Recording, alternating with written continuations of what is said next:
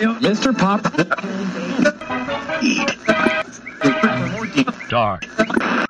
When the little birds are nesting, and I listen to them coo, there's two lonesome people in the whole wide world. That's me and the man in the moon.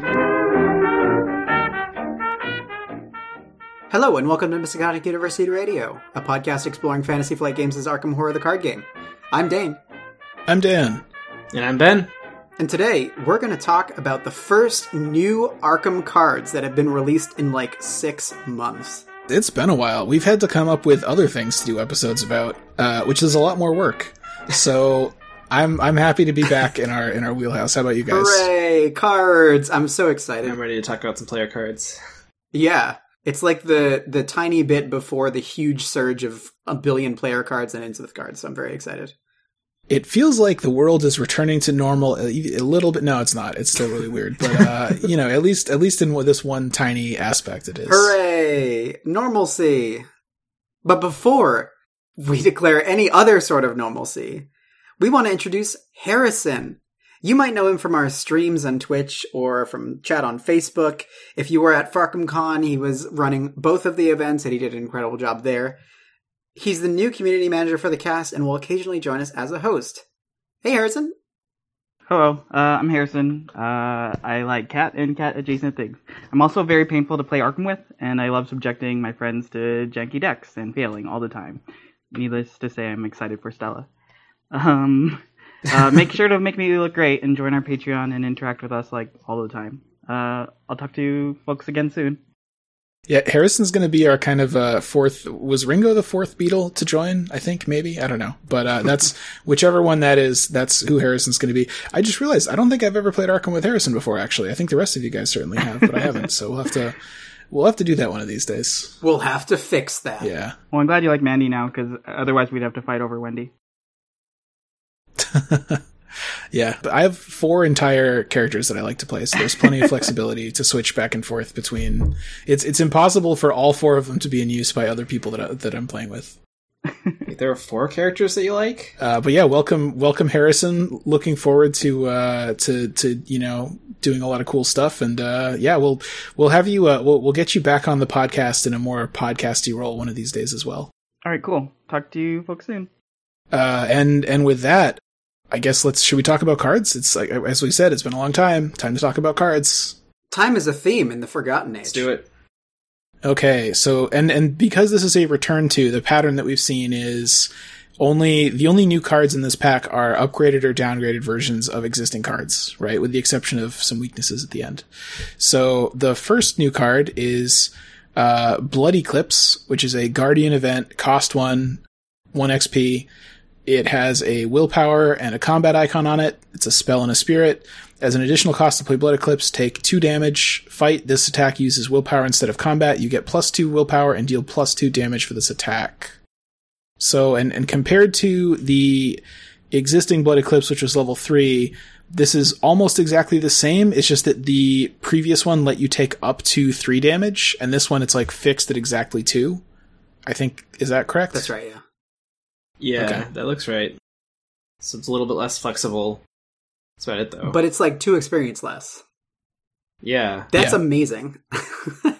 Like, this is kind of like a borderline card anyway. Like, when we were interviewing Tim with with his Calvin deck, I know that he said that he really liked to run this in Calvin to get like a kickstart. But I think that this is even better. Because, like, spending 1 experience for this effect versus spending 3 experience, I'll take 1 experience every day. Yeah, I mean, it's a level 1 card that Calvin put in his deck pretty cheaply. It also motivates Calvin to go versatile and get, Arcane Research for that extra mental trauma, and then he can upgrade Blood Eclipse for free. And he gets to put even more Calvin cards in his deck. Why make a deck with 30 Calvin cards when you can include 40 of these 75 Calvin cards? That's even more. But when boxing gloves come out, everybody's going to put those in. Oh, but so for real though, so without talking too much about an upcoming investigator that we're probably going to talk about more soon when he's actually released, apart from Calvin and the upcoming boxer guy, Is anyone else going to play this? So I was really excited to try and fit as many of these Return to Forgotten Age cards into as many of the decks as possible on my rerun. That's weird. So I was actually thinking about this in Tommy, because you could like use Blood Eclipse, kill a leather coat, and get net $1, and then shuffle the leather coat back in, or like kill one of your allies, like Brother Xavier. You can like kind of like nuke him for 2 damage, and then like have him deal 2 more damage to the enemy, like kind of as a fast sort of effect from the fight, which I thought was kind of a neat interaction. Yeah, that could be a fun combo. What's Tommy's willpower? Because the other part that's weird about this card is it uses willpower instead of combat. And yeah, but it gives +2. Most of the Guardians, yeah. Yeah. I don't know. I mean, I think you want to have, like, including the +2, I think you want to be at least, like, 5, so I guess it's kind of borderline. Yeah. You know? Yeah, exactly. Mark can play it, and, like, he would draw a card in addition to it, too. Not that you really want to be taking errant damage if you can help it. You kind of want to, like, strategize and draw cards when you need to, but could work. Yeah.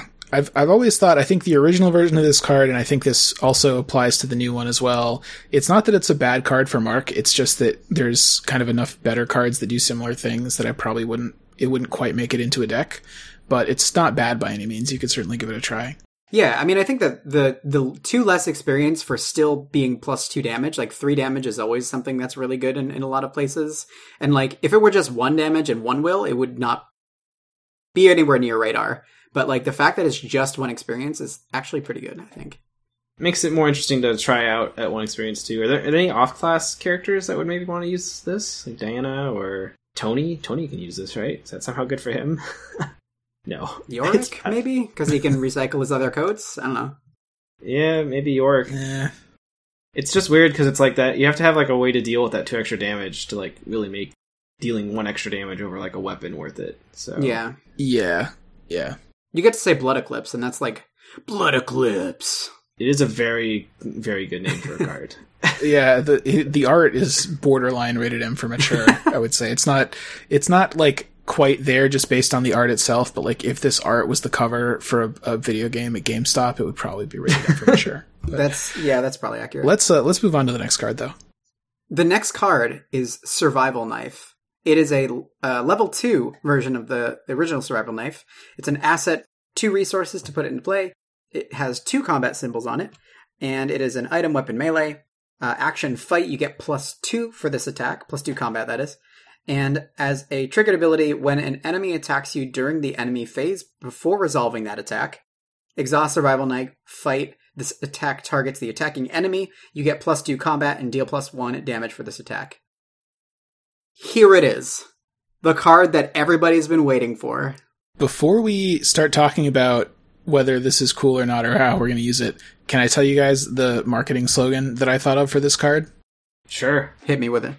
Survival Knife. Survive for your life. How's that? That's actually pretty catchy. Is that going to move some survival knives off the shelves at Card Mart? Maybe? I don't know. I hope it'll move them out of players' binders, because I actually really like this card a lot.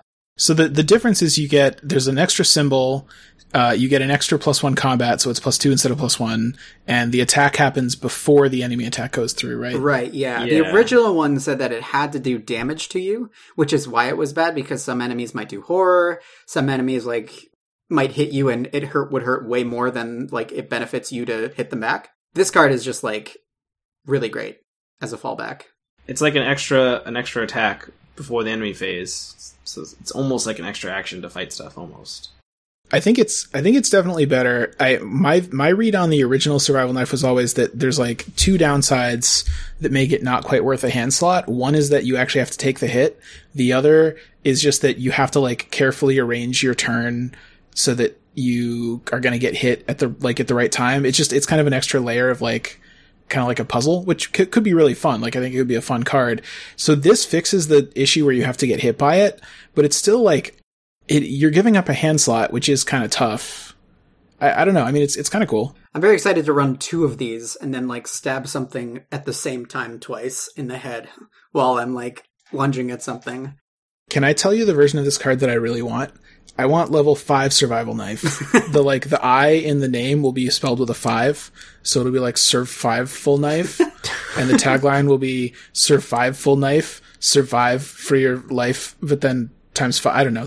I'll keep working on it. But the reason that what I want is it gets rid of the during enemy phase qualification. Oh, That's so what I whenever really an enemy attacks you, so like attacks of opportunity, whatever, you just immediately get to shank. Even if it said outside of investigator phase, I want it to trigger off of like random encounter cards that make enemies attack you, because I was playing with a friend who was trying to use this in, I think, Circle Undone recently, and he got some use out of it, but like every time there was like, oh man, this is something really cool that's going to happen with Survival Knife, it was like, oh wait, no, it's not enemy phase. Yeah, You know? or it doesn't deal damage is the other thing, right? Because it Yeah. has to deal damage. If it's like a ghost or something, forget it. It's just going to spook you and you don't get to use your Survival Knife. Exactly. But like this is much, much, much better. Way more usable. Like I could see you like packing like a bar or like one of those big guns or like a shotgun or something. And if you take a bandolier, you can throw this in your bandolier, and then like this you can use to like shank things on the side, so you don't have to waste your ammo. Yeah, I think that if you're totally sure that your like kind of primary one-handed weapon is going to be enough for all the stuff you need to do during investigation phase, this is a very fun and possibly pretty cool way to use your other hand. So it could definitely be pretty cool. Yeah, for sure. I was pleasantly surprised to see this when it was spoiled, and I'm very happy to include it in a deck and see how it does. Time to move on. To the Seeker cards. The first Seeker card is Truth from Fiction. It is a level 2 event, cost 1, with 3 intellect icons. It is an insight, and text is place 2 secrets among assets controlled by investigators at your location, or 3 secrets instead if there is a clue at your location. And it still has the Alice in Wonderland quote on it. I thought maybe it was like a different version of it. It's not. It's about a cat. Oh yeah, they just changed how it's they compressed it a little bit Yeah. so that it will fit. Yeah. Do they ever change flavor text on different levels of cards? I No. don't know. I think they remove it sometimes because the card gets more complicated and they don't have room for it anymore. I feel like they might on like the multi-class cards that have different upgrade paths, but I think for standard stuff like this where it just gets better or worse, they usually don't change the flavor text. Those have different art on them, which is cool, but I don't Yeah. know if they have different text on them. I think the only cards that like have different text are those little blobs in the blob. Oh yeah, maybe. So, it's an interesting card, I guess. It's a lot more flexible than the original. The original cost 2, and you could only play it if there was a clue on your location. While this one, you can play it whenever, but you have an extra benefit if there's a clue. I'm trying to remember what uses secrets. That's always great. Ancient Stone does. Mr. Rook. I have a lot of thoughts about this. All right. So Mr. Rook, Okay. Old Book of Lore, level 3. Yeah. Those use secrets, right? Those are like the 2 targets that are definitely worth thinking Luke's about. Gatebox. Yeah, those are charges. Yeah, Yeah. The secrets versus charges thing is really hard to keep straight when it comes to Seeker and Mystic cards. So I actually kind of like this card. I think it is niche, but there are some decks where you might really want to put secrets back on things enough to include like 1 copy of this, especially if the 3 intellect symbols on it are very relevant if you're using guiding stones, right? Yeah, Because you want to succeed by a lot, so it's not that you would necessarily put a card in your deck that was just there to give you 3 int symbols, but if a card can do that or do something else that helps you, then it might make it in there. So, like for instance, if you were playing like a Daisy deck with Guiding Stones and the Old Book of Lore, you might very well play this, and you can either use it to basically. Because you're trying to like never actually spend actions or real money to play assets. You're trying to just always play them through the Old Book of Lore. So this keeps that going. And then it also, if you need it, if you want to succeed by like 10 to get like, 12 clues in one shot, you could do it. You could commit it, right?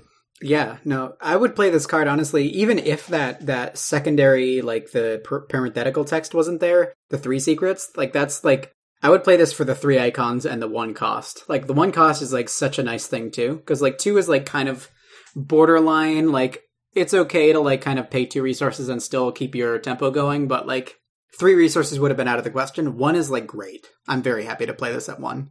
That is true. It's kind of unfortunate that one thing you would do with that Daisy deck, which I've definitely played, is, like, when you search with Old Book of Lore, if you don't see anything that you really want to play that's, like, a valid target for it, but you do see a Truth from Fiction, you can spend 1 secret to play Truth from Fiction and get 2 secrets with the old version of the card.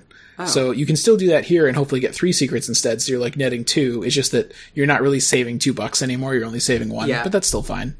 Yeah, no, I think it's, like, the best card we never wanted. Out of all of the cards that came out at the Forgotten Age, I wouldn't have expected this one to be reprinted. And for me to be like, that seems pretty alright in the right decks. Yeah, I think it really fits into a couple of very specific, like, Guiding Stones based, very good multiplayer Seeker decks. But that's also, like, my favorite type of deck. So I will certainly play this. And in fact, I already have played this with this a little bit. It's pretty fun. I mean, if Daisy takes Diana, she uses secrets.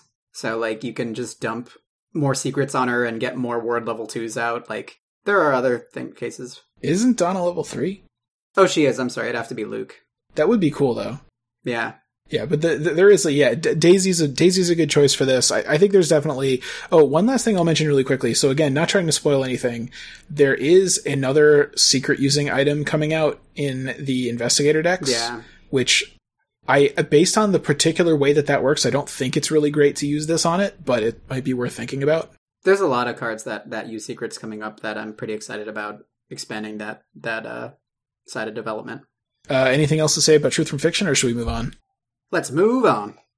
Okay, oh wow, and in fact, here is a Seeker asset that uses secrets. So we have another version of Ancient Stone. This one is called Transient Thoughts, which is kind of fun. So cost 2, 4 XP, asset, 2 agility symbols. It's an item and a relic. You can only include this asset in your deck by upgrading it from Ancient Stone Unidentified, only if you've identified the stone in your campaign log. Uses X secrets. X is the number in parentheses next to you have identified the stone. So just a reminder, that means X is the difficulty of the test that you passed to discover the stone. And then reaction, when you draw any number of cards, spend that many secrets, move that many times. And it takes up a hand slot. What do you guys think about this? I think that this is the silliest card to come out in a long time. Like, I could imagine using this on Ursula and just, like, having a grand old time, like, using something like... Cryptic Research? Using something like Cryptic Research and just, like, moving 3 times and getting to investigate with Ursula and, like, just doing other weird things with it. So I want to ask, because I know Dan always talks about Ursula when it comes to cards like this. Serious question, though. Like, how... The question that I always have to ask when it comes to cards that let you move around fast that are in Seeker is, like, is this better than Pathfinder? Because Pathfinder is already so incredibly good. It's tough because, like, so this actually kind of combos with some things that Ursula wants to do. Like, let's say you're playing Ursula and you just literally just take an action to draw a card. With this out, that becomes draw a card, move, and investigate all in one action, which is kind of cool. But if you were playing Pathfinder, you could draw a card, then exhaust Pathfinder to move and get a free investigate. Exactly, yeah. But, I mean, like, if you have Jake out, Jake is her signature ally, who, when you reveal a new location or move to a new location, you get to draw a card. So that would trigger this again. So once you move there, you would move again off of Ancient Stone. After, maybe, I don't know when the resolving effect happens for the triggered ability, but... Well, I mean... That would also, if you're just talking about moving once, then you would also trigger that for Pathfinder, right? Well, yeah, but I mean, like, this would trigger off of Jake's drawing a card. So when you move to the new location, Jake would draw you the card, and then this would make you move again, I think. Yeah, if you wanted to move again. Yeah, exactly. So, I don't know. He exhausts after you use him, so you wouldn't be able to, like, trigger him, like, 5 times or whatever. Yeah, a million times. Map. Yeah. I kind of think that, like, for the typical case, like Ursula, I would probably rather play 2 Pathfinders and use my hand slots for, like, magnifying glasses and stuff. But this, I don't know, especially, like, if you're talking about trying to, like, succeed in a particular standalone, where maybe you're just trying to, like, go really fast and, like, be able to move a lot, like, it could be part of some kind of janky combo or something. Yeah, I could see that, too. I just can't think of another, like, really big use case where you would want to do this, like maybe with Joe, where you can play, like, sketches for free off of his hunch deck or something, and then, or Mandy, if you can, like, trigger Rook, draw 2 cards with Rook, and then you immediately move 2 spaces is pretty sweet. Like, Eureka does it too. Like, there's a lot of ways that you can use this and move a lot. It lets you move during upkeep too, right? Oh yeah, that's funny. That is true, and Pathfinder is only during your turn. I mean, this definitely, it would be pretty fun with Joe Diamond, just because he does have a lot of cards in the hunch deck that are, like, draw cards or something. Yeah. Even in combination with, like, the cantrips, if you commit them to an ally, you get to move, not on your turn, maybe you get to trigger a bunch of nonsense. That's fair. But it's tricky because, like, Joe Diamond also really needs his hand slots, so I think that's the kind of, like, limiting factor for this. Yeah. You can get it with Ellie. Another reason to use Ursula with it, I guess. Yeah, no, that's, I mean, yeah, if you're doing that deck, then that makes this a lot more reasonable.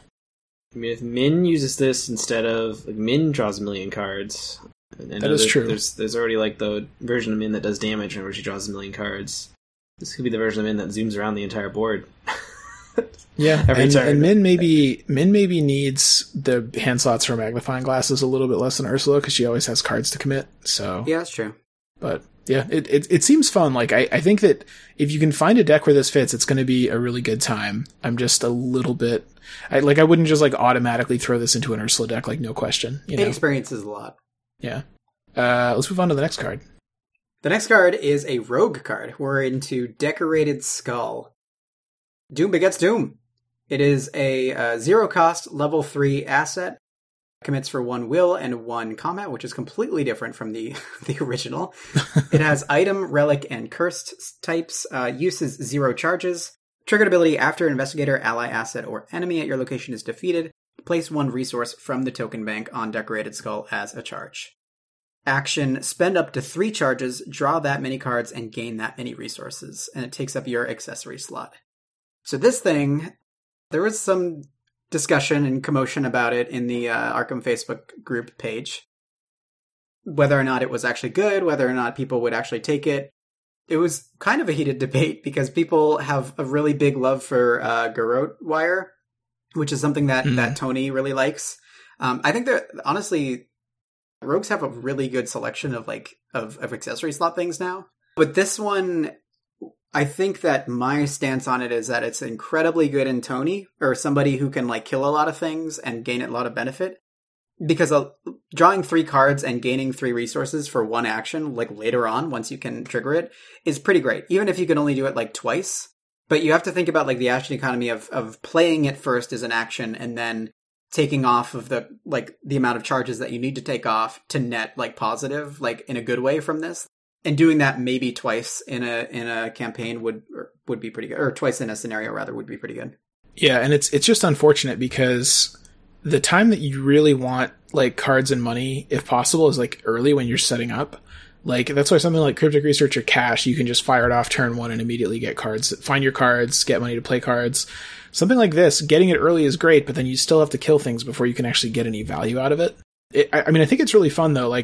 I would definitely, if you're playing some kind of deck that's cycling through allies very fast, which maybe is a Larry Anderson kind of thing, then that makes it better. There's also, so if you're trying to get the most possible value out of haste, I tried playing a Tony deck once that played what's the guy's name who gives you intellect and willpower if you have 10 resources and lets you... Dario Elamine. Yeah, Dario Elamine. It basically played that and lockpicks, I think. And it was trying to always have lots of assets that have an activate ability on them. It wasn't very good. I'm probably never going to play that deck again. But if you're trying to get the most out of haste and you want to have assets that have an activated action on them, then that makes us a little better. Yeah, no, I think that the most important part is that once you get those 3 charges, there's not a lot of time that you get between if you're playing in a 3 or 4 player game between enemies, running around from enemy to enemy trying to murder things, that you get to draw cards and gain money. So it's a really nice way of compressing this into just 1 action, draw 3 cards, gain $3. That's just a huge relief to you. Oh, now I found an extra ammunition. Now I found my vicious blows, things like that, to recharge and get all the cards that you were committing or whatever back. But the same could be said about Lucky Cigarette Case, right? Even though you only get to use that once, even just getting the 2 cards, the 1 from Upkeep and the 1 from Lucky Cigarette Case, every single turn is generally enough. Yeah, I do think it would be especially cool with the swarms in Dream Eaters. Oh God! Because it still has limitations, but you would be more likely to, if you're playing say a 3-player game where you're the main fighter and you have this, then you can probably kill a lot of swarms and fill this up pretty fast. That's kind of bonkers too. Tony can take dynamites too, so you can just toss this, gain a whole bunch of money, and draw into your Let God Sort Them Out, play your Let God Sort Them Out, and then profit, right? Could be cool. I know that's what Ben wants. Well, and you mentioned Garrote Wire earlier. Well, I do like that card a lot. What I've discovered recently is that if you have that and Delilah, it's kind of overkill. Delilah pretty much does the work. Yeah. So maybe you don't really need Garrote Wire that much. Yeah, that is true. Either way, I like it as an include. Ursula can also take it, like in the case that somebody's sticking to her with Bow Ursula or some type of murder Ursula. I don't know. Well, the Guardian card that lets you move with somebody.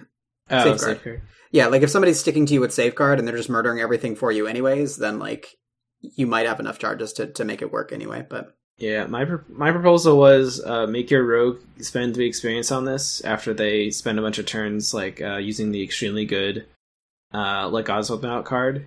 And then you teamwork it to like Tommy so he has functioning card draw or I feel like you really wanted to say Zoe on that, and you picked a different Tommy. investigator to try to I mean, play a little bit less to type, maybe. it's always like basically fine. The issue I always have with Tommy is like whenever his stuff dies, he has to shovel it back into his deck. So his deck is just like always very it's true. full. Yeah, It's always full of other coats. So Yeah. and he likes killing his allies off, so it kind of synergizes with that a bit. So I don't know. That's my use case for this. It's level 3, so it's like as you guys said, there's like a lot of like better next slots for rogues. So On to the next card. yes, Yes. it's an old favorite, Cult Vest Pocket, level 2. It is a 2 resource asset with a combat and agility icon. It's an item, weapon, firearm, and illicit, which means, of course, Preston cannot Illegal. take it. Yeah. Because rich people cannot commit crimes. So it has uses 5 ammo, action, spend 1 ammo, fight, you get +2 combat for this attack. This attack deals +1 damage. Forced, at the end of the round, if you triggered Cult Vest Pocket's action ability, discard it. What? Is that the only difference? Yeah, so the difference is it gives you And the one combat extra, icon. one extra combat icon, 1 extra combat on the attack, and you're no longer forced to discard it the turn you play it necessarily. You can now play it like a turn ahead of time, and then you can now hold on to it. It's no longer coated with Yeah. some sort of slippery goo that makes you just make it drop into the bin. It's too bad they didn't upgrade it from illicit to very illicit. That would be that would have been a fun little upgrade Wording for this. mega illicit. This is so illegal, only Finn is allowed to use it. Yeah, I mean, I know people like to combo this with like sleight of hand to like get more shots out of it or something. I guess it's just because compared to other rogue weapons, it doesn't have like 5 extra conditions on it to do like +1 damage. Doesn't even need the rogue qualifier, just compared to other weapons in general. Like, Well, I mean, no, other weapons in general, there are good ones that do +1 damage with basically no conditions. oh yeah. So the reason this is bad, and I'm gonna do something we don't normally do and just say straight up something is bad. The reason that the sleight of hand combo with this is bad is because sleight of hand does nothing on its own. This card basically does nothing on its own, right? I guess I'm talking more about the previous version of Cult Vest Pocket than the new one, but it's a pair of cards that alone are each pretty bad and together are okay. Right? Like they let you fight something for a turn, right? Yeah. So, and this new one doesn't really make it much better. The main advantage of the new one, I guess, is you can play it ahead of time and then like wait until you need it. So that's cool, but you still only get to use it once basically, or you get to use it for 1 entire turn, which, you know, maybe you have a pretty impactful turn, but wouldn't you rather just have a weapon where you can use it over multiple turns whenever an enemy appears? Like if you get one enemy one turn and then another enemy another turn that you have to fight, wouldn't you rather do that? I mean, rogues kind of like to like spike up and do big turns. So like you use this on some big turn where you use all your like extra action cards or whatever, get like 10 actions, or you're Tony, so you already have like 5 just by being Tony or whatever, and shoot a bunch of stuff. And then of course you need those extra actions to play Let Gods of them out after you kill. do damage or things. It is in the green decks that take a lot of actions, which is most of the good ones. If you're fighting a boss at the end, that is a strong use case for this. It's just, you know, how many scenarios actually have a boss at the end? Are there any other ways that you could also be able to fight that boss that are like more flexible and less specific, you know? Yeah. And I'm trying to think of other rogue weapons like Switchblade 2 or Switchblade 2, are you kidding me? Derringer, Switchblade 2 is so Derringer 2. good. Derringer 2. No, I'm trying to think of stuff to compare it against, Dane. those are better. Even like the Thompson. Even like Lupara, that, like if you're talking about sleight of hand, like you're talking about Lupara, you're talking about shotgun, like sawed-off shotgun.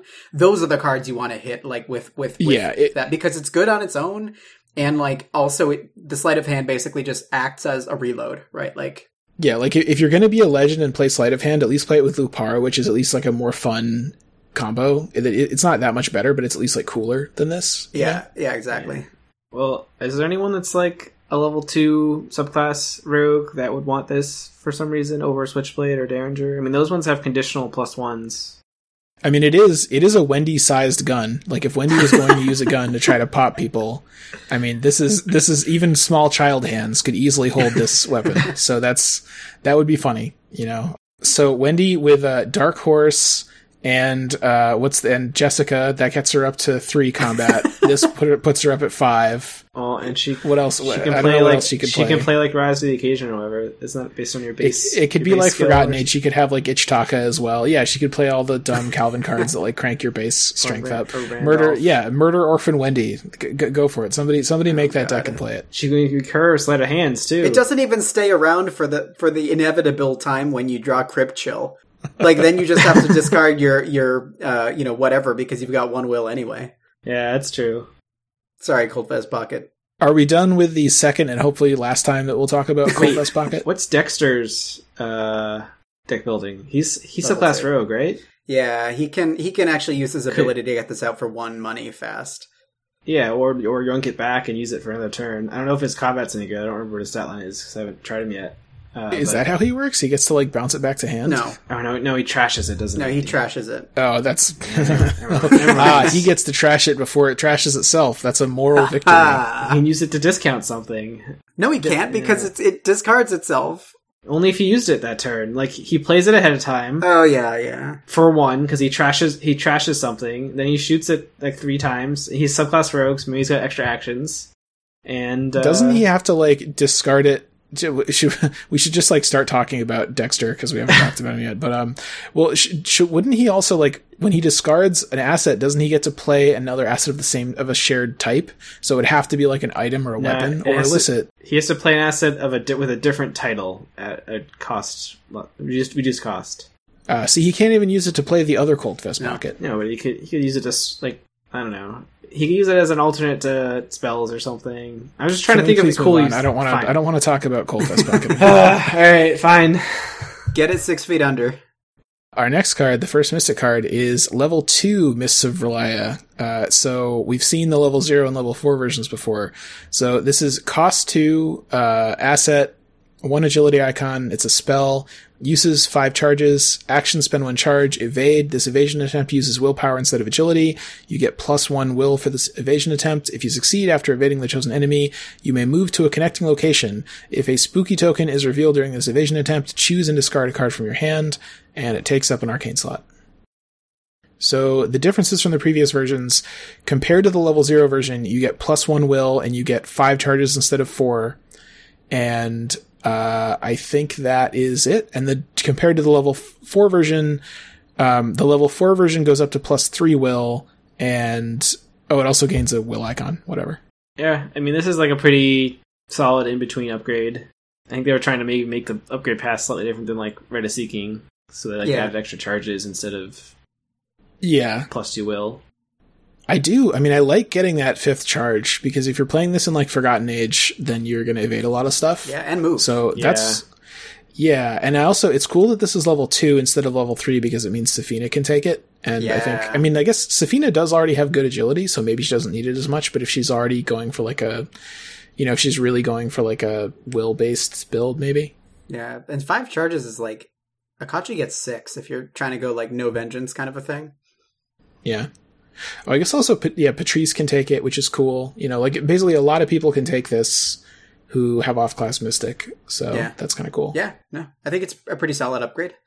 And Mists, I mean, in general, like, so I think a lot of Mystic decks, the classic duo is like Shriveling and Rite of Seeking, and then maybe like Shriveling and Sixth Sense. It's cool that we have more options now. But Mists is like, I mean, I would pretty much always play at least 1 copy of it in Forgotten Age, and depending on what the group composition is like and whatever other, like it's good in Circle and Done as well. Like depending on the campaign and what the rest of the group is like, it's never bad to like play 1 copy of Mists and maybe even more. It's honestly pretty efficient. And like bridging the gap between the level 0 and the level 4 is kind of important because of the fact that Arcane Research exists. So if you have 2 Arcane Researches, it's always kind of a pain to have to like still drop 2 between upgrades. So this is like great because Right. you can technically upgrade this for 0 real experience and just use arcane research. Have you guys ever lived the dream and like surfed through 3 enemies in 3 actions and just like keep moving with Mist of I Reliance? haven't, but that's a pretty good idea. Like especially for a place like Doom of Edsley or something, where like at the end you're just like sprinting from the boulder Oh, yeah. that's made of snakes at the end. I think I've done 2 consecutively. I don't think I've ever done 3, but it does remind me of that Netrunner deck where you would like surf through barriers. Oh god, You know? yeah. Let's not talk about that. Okay. It's still Yeah, a I thing. can't think of anything else to say about this. It's just it's a very generously designed iteration of an already good card that a lot of people will play. Hooray! Good cards. Speaking of good cards, should we move on to the next one? So the next card we have is the Chthonian Stone, Stygian Waymark. It is a level 3 iteration of it. It costs 2 to play. It's an asset, has 1 will icon, 1 intellect icon. Item Relic Cursed. Seal any of the spooky tokens, except for the autofail. Uses 3 charges. If the Chthonian Stone has no charges, return it to your hand. Forced after you reveal an autofail symbol during the A skill test, remove 1 charge from the Chthonian Stone, takes up a hand slot. So the changes from the level 0 version to the level 3 version, it has a will icon on it.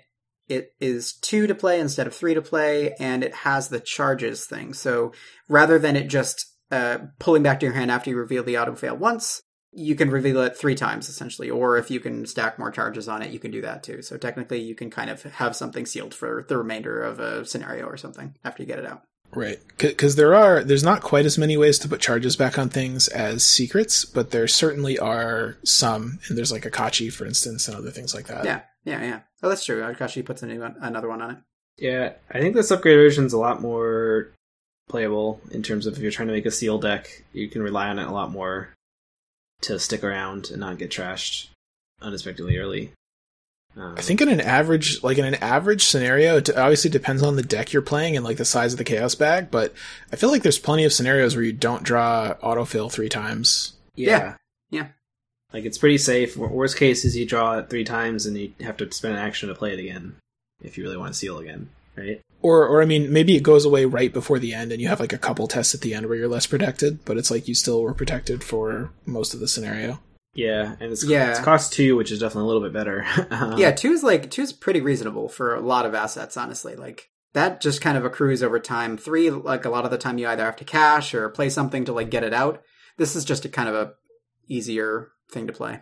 One thing that is unfortunate though, so it says when you reveal a autofail symbol, so suppose you were using like Grotesque Statue, you would still, even if you don't resolve the tentacle, you resolve the other one, you would still have revealed it, right? No, you ignore it, so it counts as not being revealed.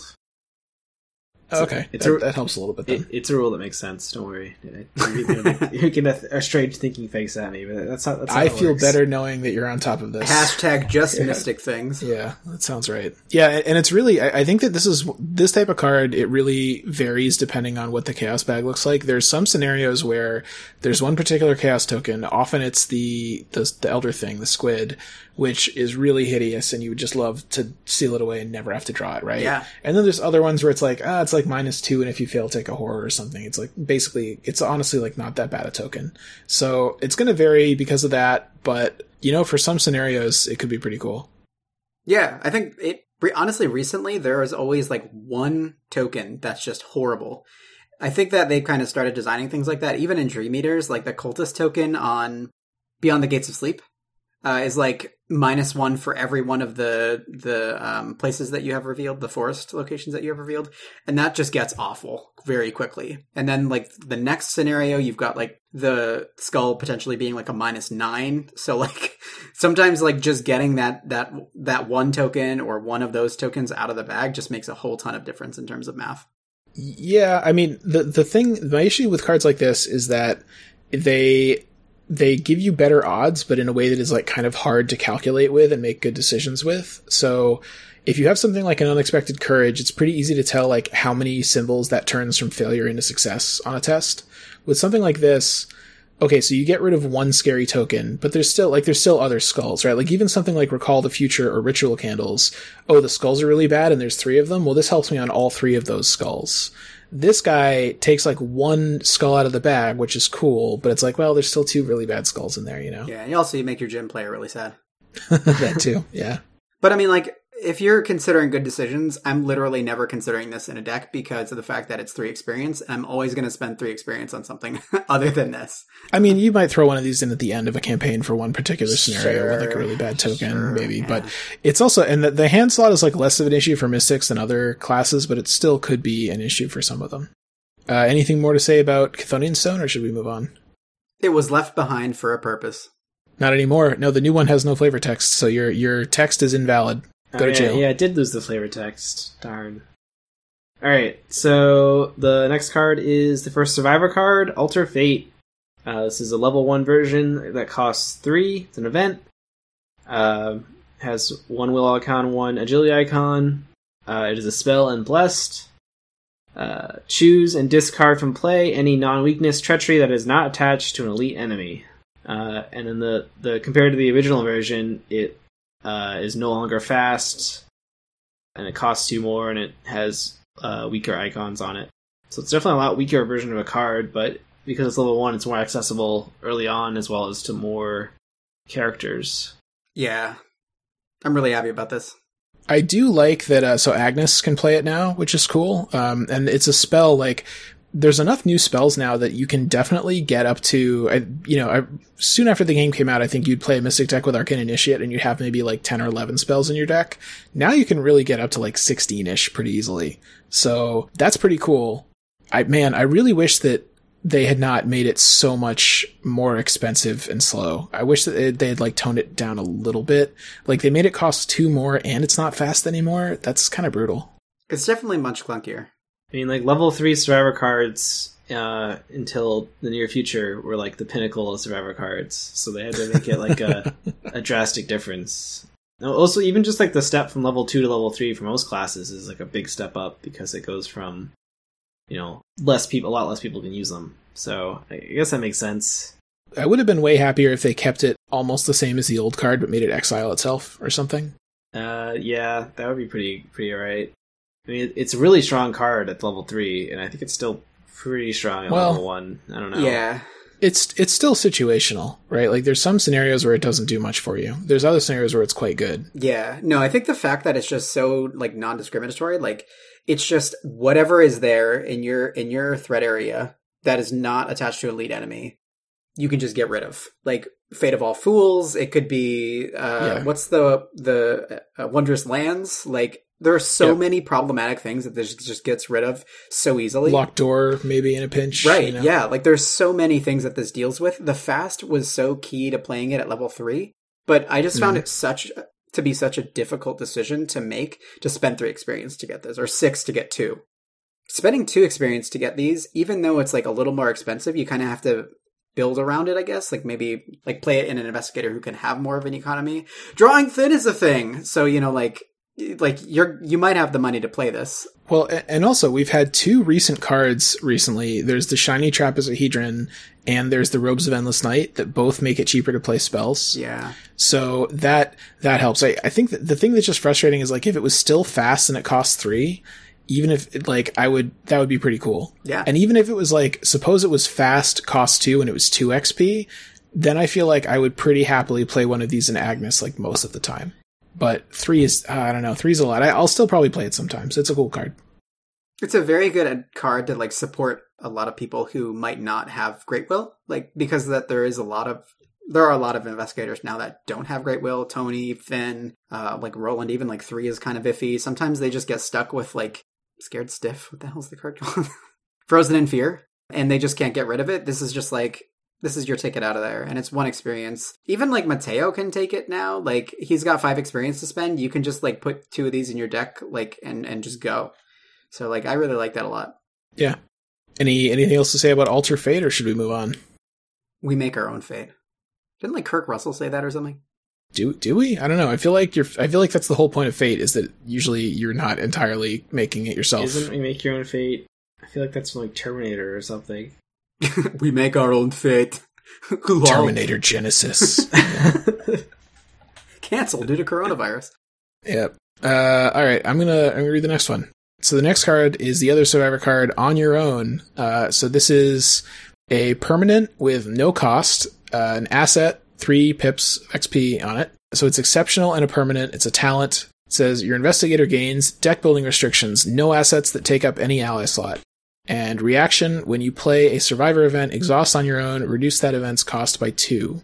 So compared to the previous one was just an asset that you would play that costs 2, which was also 3 XP.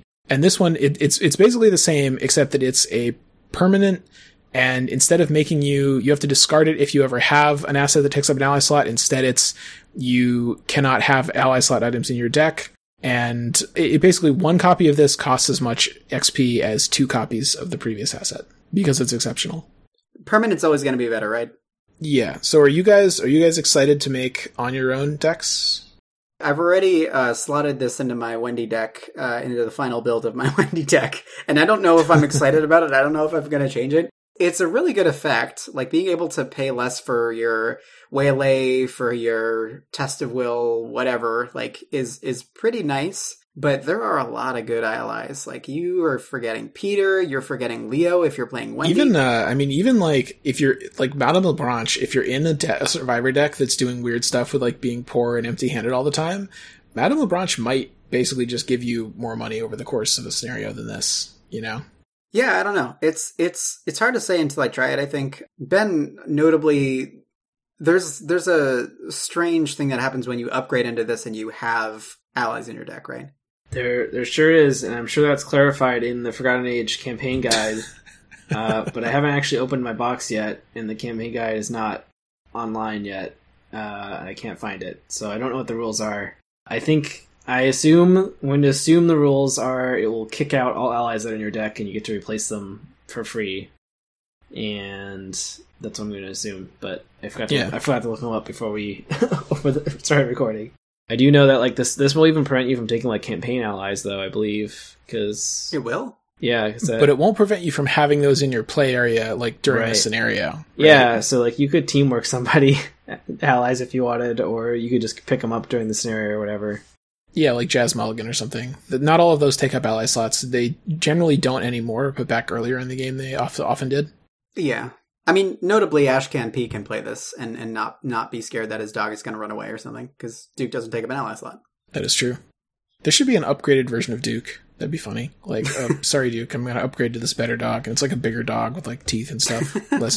less dirty, fewer fleas. Honestly, like, a lot of people were talking about this in terms of, like, the analog to Dark Horse, because, like, Dark Horse is kind of in a similar boat where it's a build around me card. Like, this is definitely, like, a Scream's build around me, but would you pay 3 experience for a Dark Horse, like, to upgrade your Dark Horse to be just permanent, out all the time? So that you don't have to worry about ever drawing it, and then you can just, like, play the rest of your deck and not worry about it. That would make Dark Horse a lot better. Yeah, I think so too. And I think that for that reason, like, this when there are more Survivor cards, as there inevitably will be as we get more cards, this just will get better and better the more support it gets, because you have to rely on allies less.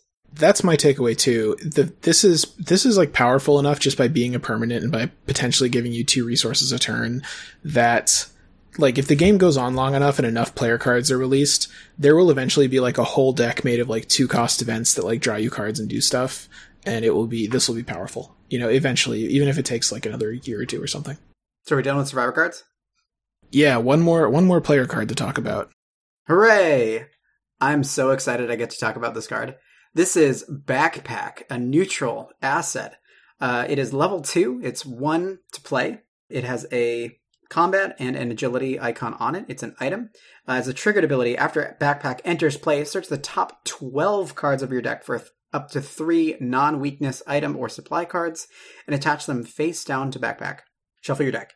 Cards attached to Backpack may be played as if they were in your hand. If there are no cards attached to Backpack, discard it. And it takes up a body slot? It does take up a body slot. Yeah, why is... I'm not used to saying things take up a body slot. I don't know. It's just not a very commonly used slot. I was like, is it called... Is it the coat slot?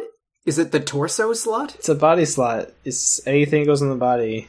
Can I ask something about this card and the level 0 version that I'm curious about? Why do you have to attach the cards face down to Backpack? Does that actually matter at all? I guess it's like the other players can't see because it's like a hidden hand kind of a thing. I think it's a shout out to the famed Netrunner card Bookmark. I think, yeah, that's probably what it is. I think if they're face down, then there's a slight difference between face up. Because if they're face up, they could be considered like in play and attached to backpack and maybe be able to get hit by stuff that affects them. But when they're face down, they're not in play. Interesting. It's not like you have to like pick one at random when you play backpack. Yeah. No. Yeah. Yeah. You can look at them, I think, and pick whichever one you want to play. So for the longest time, I like backpack was just kind of like chaff, like binder fodder, and like I never really thought to play it. Ever since seeing the Team Covenant playthrough of the Forgotten Age, they used backpack in a Tony Morgan deck, and it looked super fun to play. But 6 cards is like such a limited amount of cards to look through to get 3 things essentially. So you have to have a certain density of items and or supplies, namely like emergency cache is a supply, which is kind of good if you get it. It reimburses you for the cost that you paid for it, but some of it anyway. But backpack level 2, 12 cards, searching through 12 cards to get whatever you want. Yeah, I mean, we were talking about this recently, and I think I said, like, the 3 conditions that have to be true for you to even think about using the original backpack are, like, about half your deck has to be valid targets for it, items and supplies. You need to not use your body slot for anything else, and you need to, like, not have better options available to draw cards, right? Which is a pretty narrow set of conditions. But this one is definitely a lot better, because you get to look at so many cards that you don't need to have half your deck be valid targets. You only need to have, maybe like a third or something like that. And it costs 1 less, which is a big deal because 2 is a lot more than 1. 2 is actually twice as much as 1, roughly, according to math. So that's definitely true. And yeah, I mean, like the original backpack was like maybe okay if you could like recur it with William York or something, if you had some kind of strategy like that. Yeah, exactly. This new one, I think, is just like, if you're not using your body slot, it's honestly worth thinking about in almost any deck. And especially if you're playing prepared for the worst to find weapons, which is a thing that Guardians do fairly often, if you don't need your body slot, I mean, this is basically just better. Yeah, no, exactly. I think that a really good use of it, honestly, would be like somebody like Tony, because like he wants to play a lot of... First of all, he gets his 2 signature guns. Anybody with a signature card that's an item, like, benefits from this even more. And like him having to take, like, if you're taking Derringers or shotguns or whatever, I think that most of the time, the items that you're going to be putting in your deck, if you're putting in any, are guns for items, or like magnifying glasses or whatever. But Tony's just going to be playing a lot of them, and he's also going to be playing like extra ammunition, which is a supply, emergency cache is a supply, contraband, if you're into playing contraband, is a supply. You got a lot of things that you can hit with this. I mean, the huge other thing that is a source of like items is accessories. So cigarette case for Tony, rabbit's foot for other decks. That's huge. Yeah, for sure. I think is really cool. I'm so happy that it's like 12 and not like 7. And if you're playing with Mandy, it's even more. You get 4 cards attached to it, or you search 15 cards. Come on, man. How can you deny that value? Mandy's not going to play this card. No, with her. Like, if there's Tony playing like backpacks, like strategically with a Mandy so that you can search through your more You don't cards. get to use Mandy's ability on a backpack. Come on. That's for more important things. No, I mean, I don't think this is like an auto-include in every deck, but this is like a good card that will get played a lot.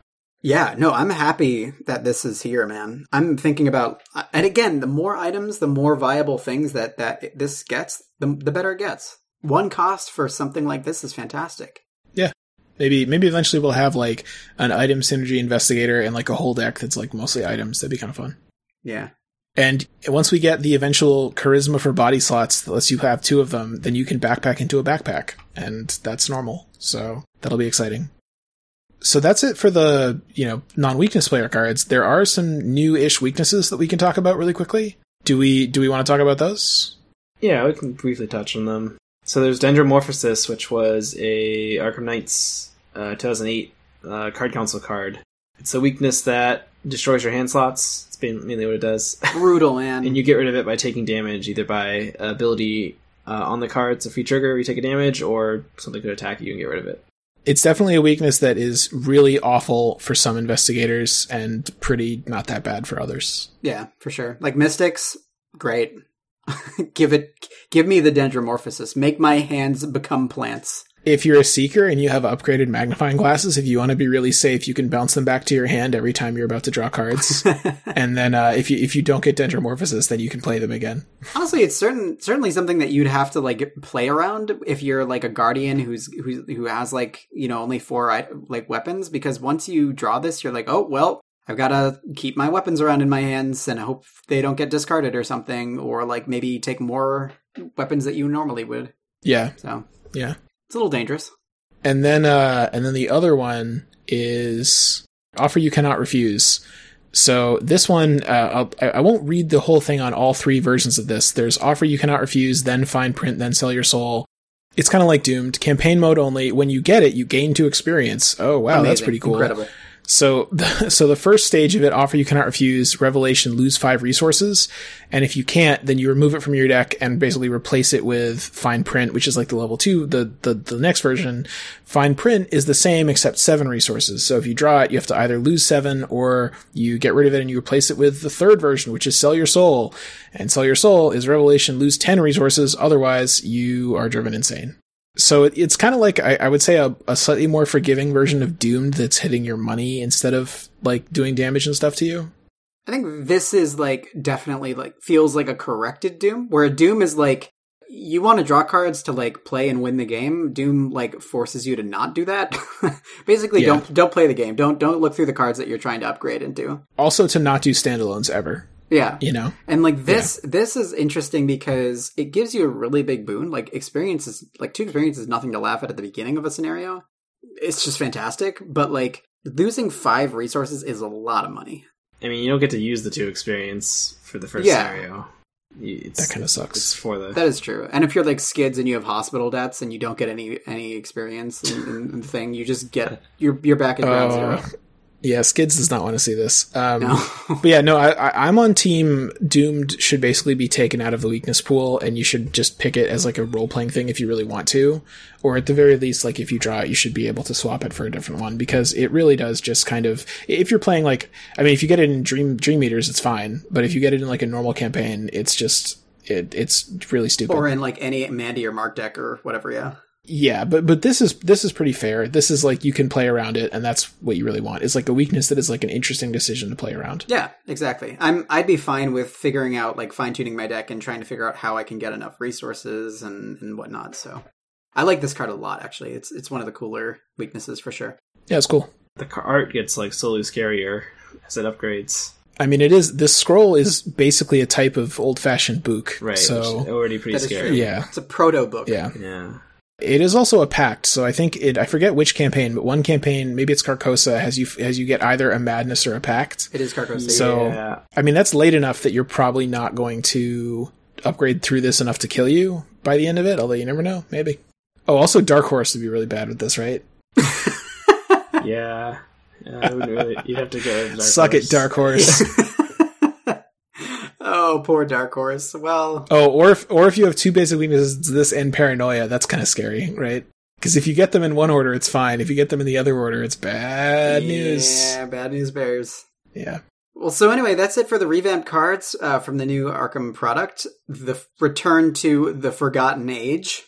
Who else wants to obtain Offer You Can't Refuse and enter into a campaign through a side scenario? Who else is going to try Decorated Skullakachi? Let us know what you think by emailing us at comments@mur.fm. Be sure to like, subscribe, and share, and all that on social media like Facebook, Instagram, and Reddit. Thanks everybody for listening, and we'll catch you next time. Bye. Bye.